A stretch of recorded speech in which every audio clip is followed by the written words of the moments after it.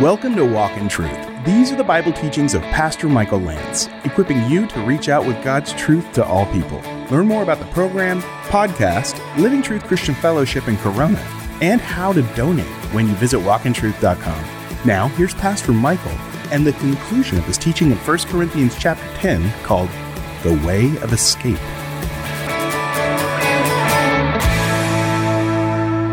Now, in Numbers 11, 33 and 34, I think scholars would say this is where the story lies. The children of Israel were whining about the manna, and they said, "We want meat." They started some clubs, "We want meat" clubs. "Where's the beef" clubs? They were holding signs in the wilderness. And so, while the meat was still between their teeth, Numbers 11:33, before it was chewed, the anger of the Lord was kindled against the people, and the Lord struck the people with a very severe plague. So the name of that place was called Kibroth Hattaavah, which, that's Hebrew, which means graves of gluttony or graves of craving. Numbers 11:34, because they buried the people who had been greedy, or they buried the cravers. This was the name of an ancient cemetery. It was called the Cravers Graveyard, literally. And the people, "We want the meat, we want the meat." And they got the meat, and while it was, before they could even get toothpicks, shabam. Now, here's the question. Why do we crave evil things? I think it's just something in our humanity, right?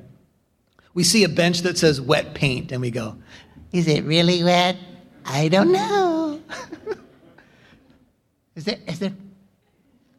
Why do we do that? Why do our children do that?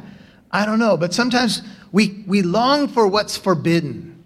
We think, it's got to be forbidden because it's good.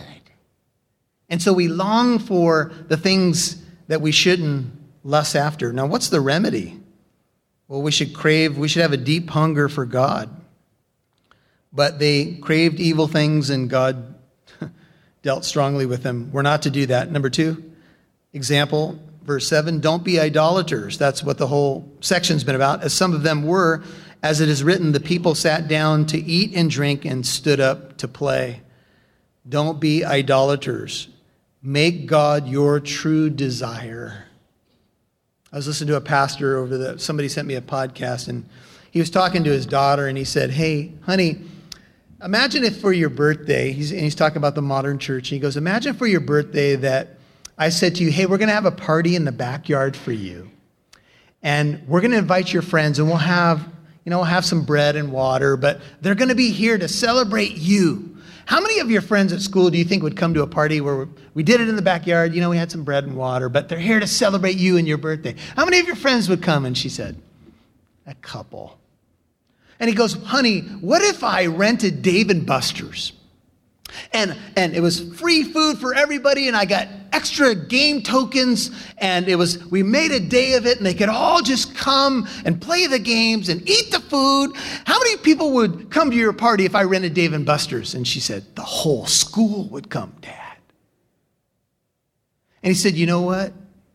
A lot of us who go to church, we won't come just for God. We'll come if Dave & Buster's is going on. If we like this and like that. Are they going to have that today? Oh, if they're going to have that today, then yeah. Free tokens, free food. Whenever we have food at church, more people come. Come on. Let me hear an amen to a negative rebuke. Praise the Lord. There's donuts every Sunday. You should come. Right? They have donuts. I'll buy you a donut out there. Anyway.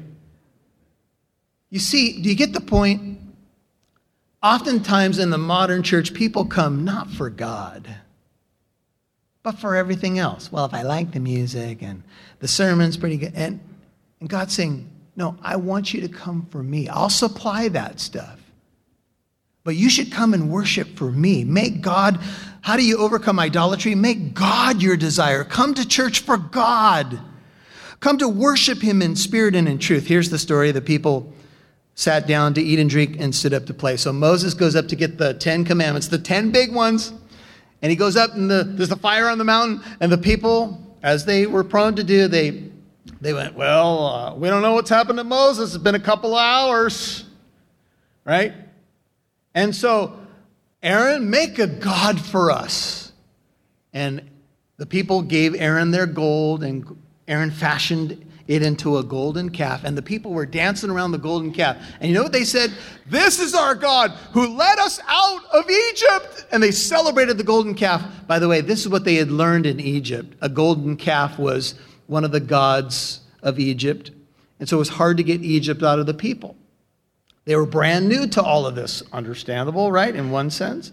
And so they had Aaron, the first high priest of Israel, make a god. They're dancing around it. And the euphemism in Hebrew is when they danced around and they played, here's what happened.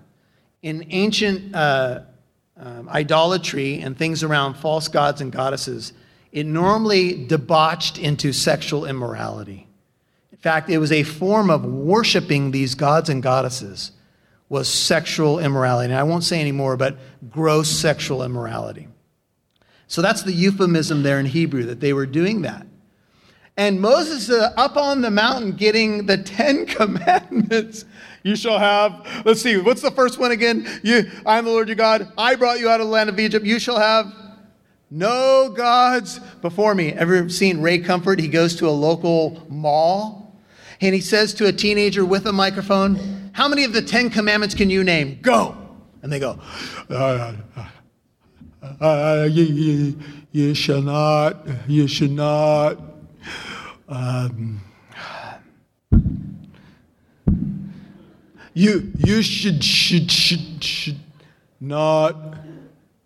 you, Paul. Yeah. And name 10 beers right now. Coors, Budweiser.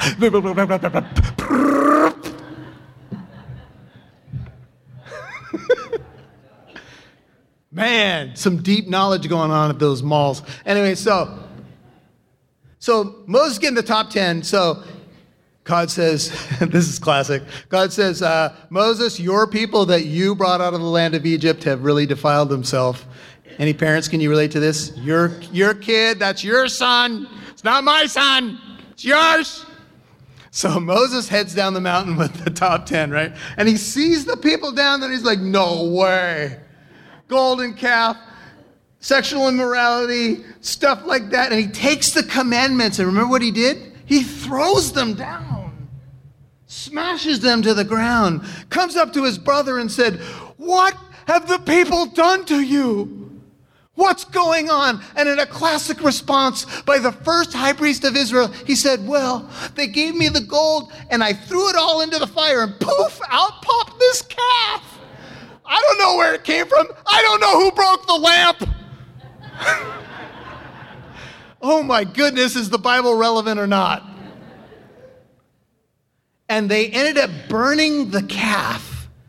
They put the powder of the calf into the water, and Moses made the people drink it. You want some soap for that dirty mouth of yours? Here you go. You want to smoke? Okay, here's a pack of Camels. Some of your parents gave you those lessons, right? You want a golden calf? You think that they're going to give you the provision that you need? Go ahead and drink it. Drink the water. Don't drink the water. Montezuma's Revenge is the first case of it. Anyway. Ugly. Second example. Don't be like that. Don't do that. Example number 3. Don't act immorally, verse 8, as some of them did, and 23,000 fell in one day. When Balak was trying to get Balaam to curse the people of Israel, Numbers 25. He couldn't do it. God had stopped him every time. But then an idea was hatched, and it's implied in the text that the way that you get Israel to be cursed is get them involved in sexual immorality. And so the daughters of Moab, they joined themselves with the daughters of Moab. They began to bow before their gods. This is Numbers 25:2. It got ugly again into sexual immorality. And it says 23,000 of them fell in one day. There's a little number discrepancy from 24 to 23,000. Some would say it means In one day, 24,000 to include others who died later. 23,000 killed in one day, and 24,000 includes others who died later due to the plague. Some say Paul's combining Exodus 32 story with 3,000 dying with the 24,000. I'll leave that to your own study, but let's just put it this way. Lots of people died. And once again, it was idolatry in the book of Numbers. That's number 3. Number 4, nor let us test or try the Lord. See the Lord there? That's Christos. That's the name of Christ, Messiah. As some of them did and were destroyed by the serpents. Now, some of you remember this story from Numbers 21. The people of Israel spoke against God and against Moses. Numbers 21:5. Why have you brought us out of Egypt to die in the wilderness? There's no food, there's no water. And we loathe this miserable bread, this miserable food. And God said, oh, you do? Okay, here come the snakes. And snakes came up, fiery serpents, Numbers 21:6, among the people. They bit the people, and many of Israel died. And the people said, oh, we've sinned. Intercede, go to the Lord. And remember what the Lord asked Moses to do to remedy this? He said, make a bronze serpent. Raise it up in the wilderness. And anyone who's bit by a serpent, if they just look to the bronze serpent, they'll be saved. And Jesus is talking to Nicodemus in John 3, and he says, as Moses lifted up the serpent in the wilderness, even so the Son of Man must be lifted up, that whoever believes in him may have eternal life. Somehow that became a symbol of Christ. You just must look to him, and the bite of the serpent will not destroy you. You'll hear more from Pastor Michael in a moment. Do you feel equipped to share the gospel of Jesus Christ? Are you prepared to explain why you believe Jesus is the Son of God? Do you find it difficult to defend your Christian faith? The Ministry of Walk in Truth and Pastor Michael Lance would like to give you a copy of his book, Suit Up, Putting on the Full Armor of God. My hope in writing the book was to help each and every one of us know how to put on this armor so that we can be effective in our Christian walk and not fall and hurt ourselves and others. And of course, we should be thinking about, we don't want to dishonor our God who purchased us. And so we put on the provision. That's the takeaway is, hey, I know how to do this now. We will send you a copy of Suit Up as a thank you when you send a financial gift of $5 or more to Walk in Truth. Walk in Truth is a listener-supported ministry, and we appreciate your help to broadcast and grow the ministry to more radio stations. Please give online at walkintruth.com or call 844-48-TRUTH. That's walkintruth.com. Click the donate button or call 844-48-TRUTH. Make sure you subscribe to the Walk in Truth podcast, available on your favorite podcast app. Now, back to Pastor Michael Lance, right here on Walk in Truth. Even so, the Son of Man must be lifted up, that whoever believes in him may have eternal life. Somehow that became a symbol of Christ. You just must look to him, and the bite of the serpent will not destroy you. Well, how do we avoid trying or testing the Lord? We put our faith in him. How do we avoid all of these things like acting immorally? We desire purity. We surround ourselves with things that are good and wholesome and lovely and true.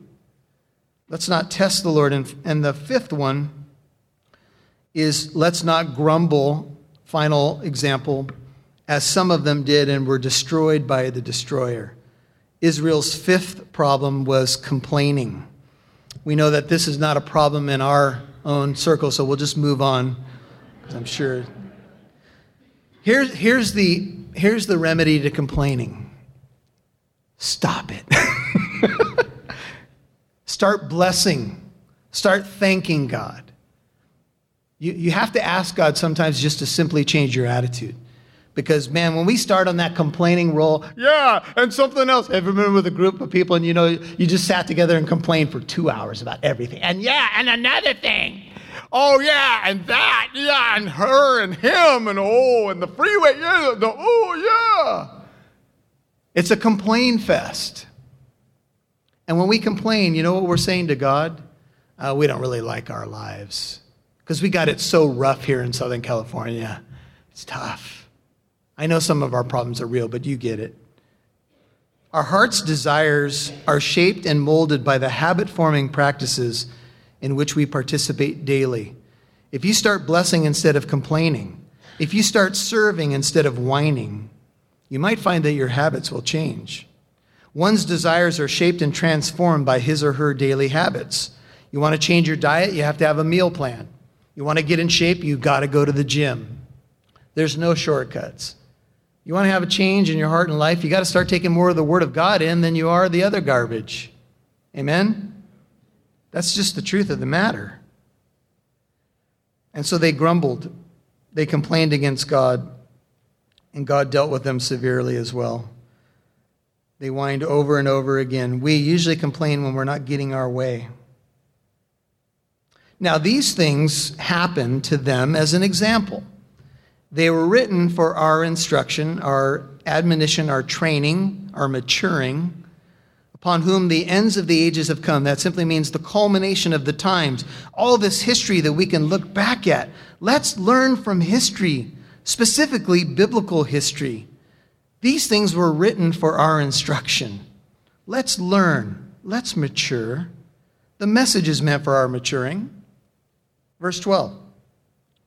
Therefore, and you can say these are solutions. Number one, let's learn. Let's be instructed by the stories. Number two, let's take heed. Therefore, let him who thinks he stands take heed. Be careful lest he fall.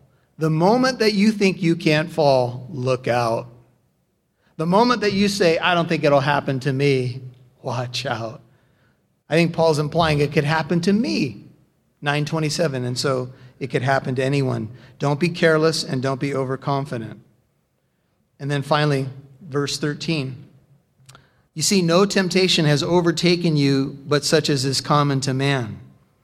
God is faithful. He will not allow you to be tempted beyond what you're able, but with the temptation, he'll do what? He'll provide the way of escape, also that you may be able to endure it. Just quickly, 3 things. Temptation is common to everybody. Whenever you're tempted, you are not alone. Other people deal with those temptations. Ancient Israel dealt with those temptations. First century Corinthians dealt with those temptations, and so do your friends and family. It's common to all. It's not unique to you, although you can feel alone when you're being overwhelmed. Second, God is faithful. It speaks of his covenant loyalty. He has promised to never leave you or forsake you. He'll be there for you. He'll provide what you need. And what he does is he provides a way of escape. Please hear this. Every single temptation that you face in life, every single time you face a temptation, God in every single instance will provide a way of escape. Every single time. You know what you have to do, though? You have to take it. And isn't that the most difficult thing?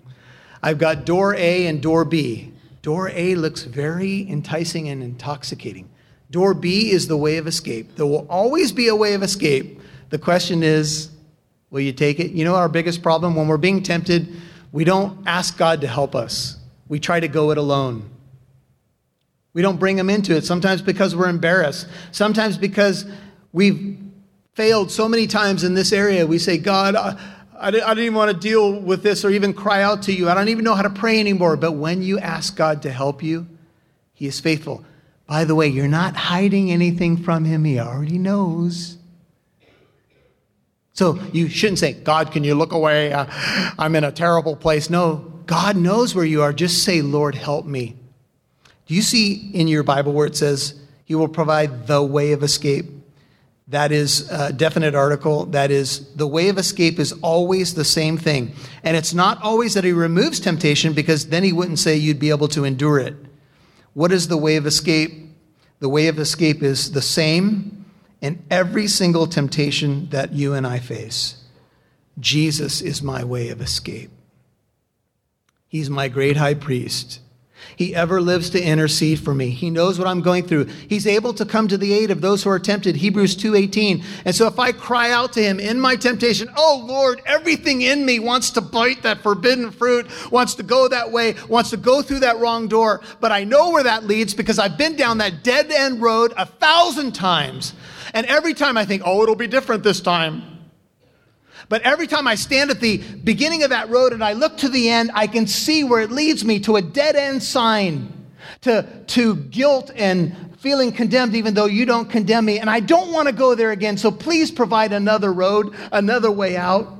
A man was sharing with his pastor, and he said, Pastor, I struggle so much with alcohol, and every day I don't want to drink, but I end up drinking. Pastor says, well, what do you do? Tell me about what happens when you go home. Well, I walk home from work, and every day I walk down this back alley, and I walk by this pub, and my friends are in there drinking. And I see my friends tipping back a couple of cold ones, and I think to myself, I'll just have one or two. And so I end up going in, and instead of having one or two, I begin to abuse alcohol. And I've got a big problem. Pastor says, okay, let's see. Every day you get off work and you walk down this back alley and you look into this pub and your friends are there, and you just walk through that door every single time. Okay, get ready. Fasten your seatbelt. Here's the advice of the day. Walk down a different street. Ooh. Sometimes we realize we've met the enemy, and it is us, right? There's a way out. You just got to take it. Some of you, and some who are listening to my voice right now, may think, I am stuck in such a place where I feel that there's no way out. Do you know that people who commit suicide, people who are in such destructive addictions, sometimes get to the point where they think there is no way out of this. There's no way that I can beat this. There's no way I can overcome it. And friends, please hear me. That's a lie. There is a way out. Jesus is the way. And if you call upon his name, he'll save you, restore you. If you're a Christian, every time you need him, he'll be faithful. He won't necessarily remove the temptation, but he'll give you his power and provision. You're listening to Walk in Truth, and this was part 3 and the conclusion of Pastor Michael's teaching in 1 Corinthians chapter 10 called The Way of Escape. Hey, we'd like to invite you to our next free 633 event. On January 26th, apologist and radio host Greg Kokel will teach you how to have a game plan for discussing your Christian convictions. Then he, along with Pastor Michael and myself, will have a Q&A from the audience. So please come and bring a friend. Again, this free 633 event is on Sunday, January 26th at Living Truth Christian Fellowship in Corona, California. Visit walkintruth.com for more information or call 844-48-TRUTH during normal business hours. That's 844-48-TRUTH. Now, here's Pastor Michael. So if you were to look at the last 10 times that you were tempted to do something stupid, foolish, harmful, what's your track record?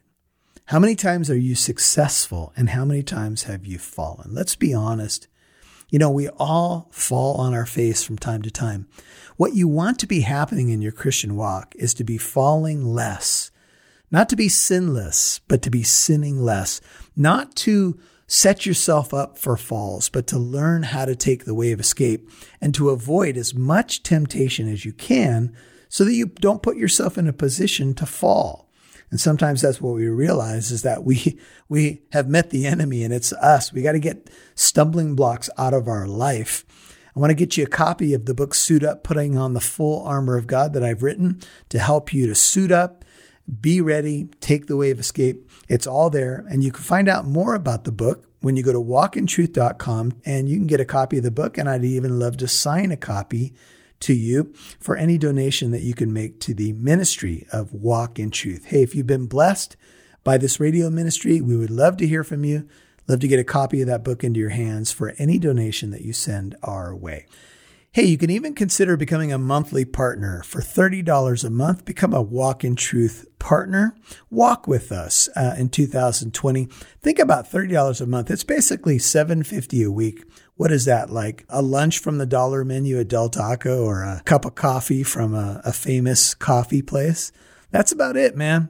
And we'd appreciate your partnership because we have a big vision for this program and you can help us. And you can start by requesting a copy of Suit Up. Start with a donation. I'll get you a signed copy, and we would love to partner with you in that way as well. Go to walkintruth.com to get your copy today. Hey, we're excited to let you know that coming up is a teaching on the cup of blessing from 1 Corinthians 10, 14 through 22. We'll continue to delve into this idea of fighting off idolatry and temptation, how we all struggle with it. We got to be honest about it, but how we can overcome it by the grace of God and be more effective in our Christian walk. That's next time on the broadcast. So glad you're listening. Tell a friend about what you're hearing, and we'll catch you next time on Walk in Truth. Tune in tomorrow for Pastor Michael's teaching in 1 Corinthians chapter 10 called The Cup of Blessing. I'm Mike Massaro. Thanks for listening to Walk in Truth, equipping you to reach out with God's truth to all people.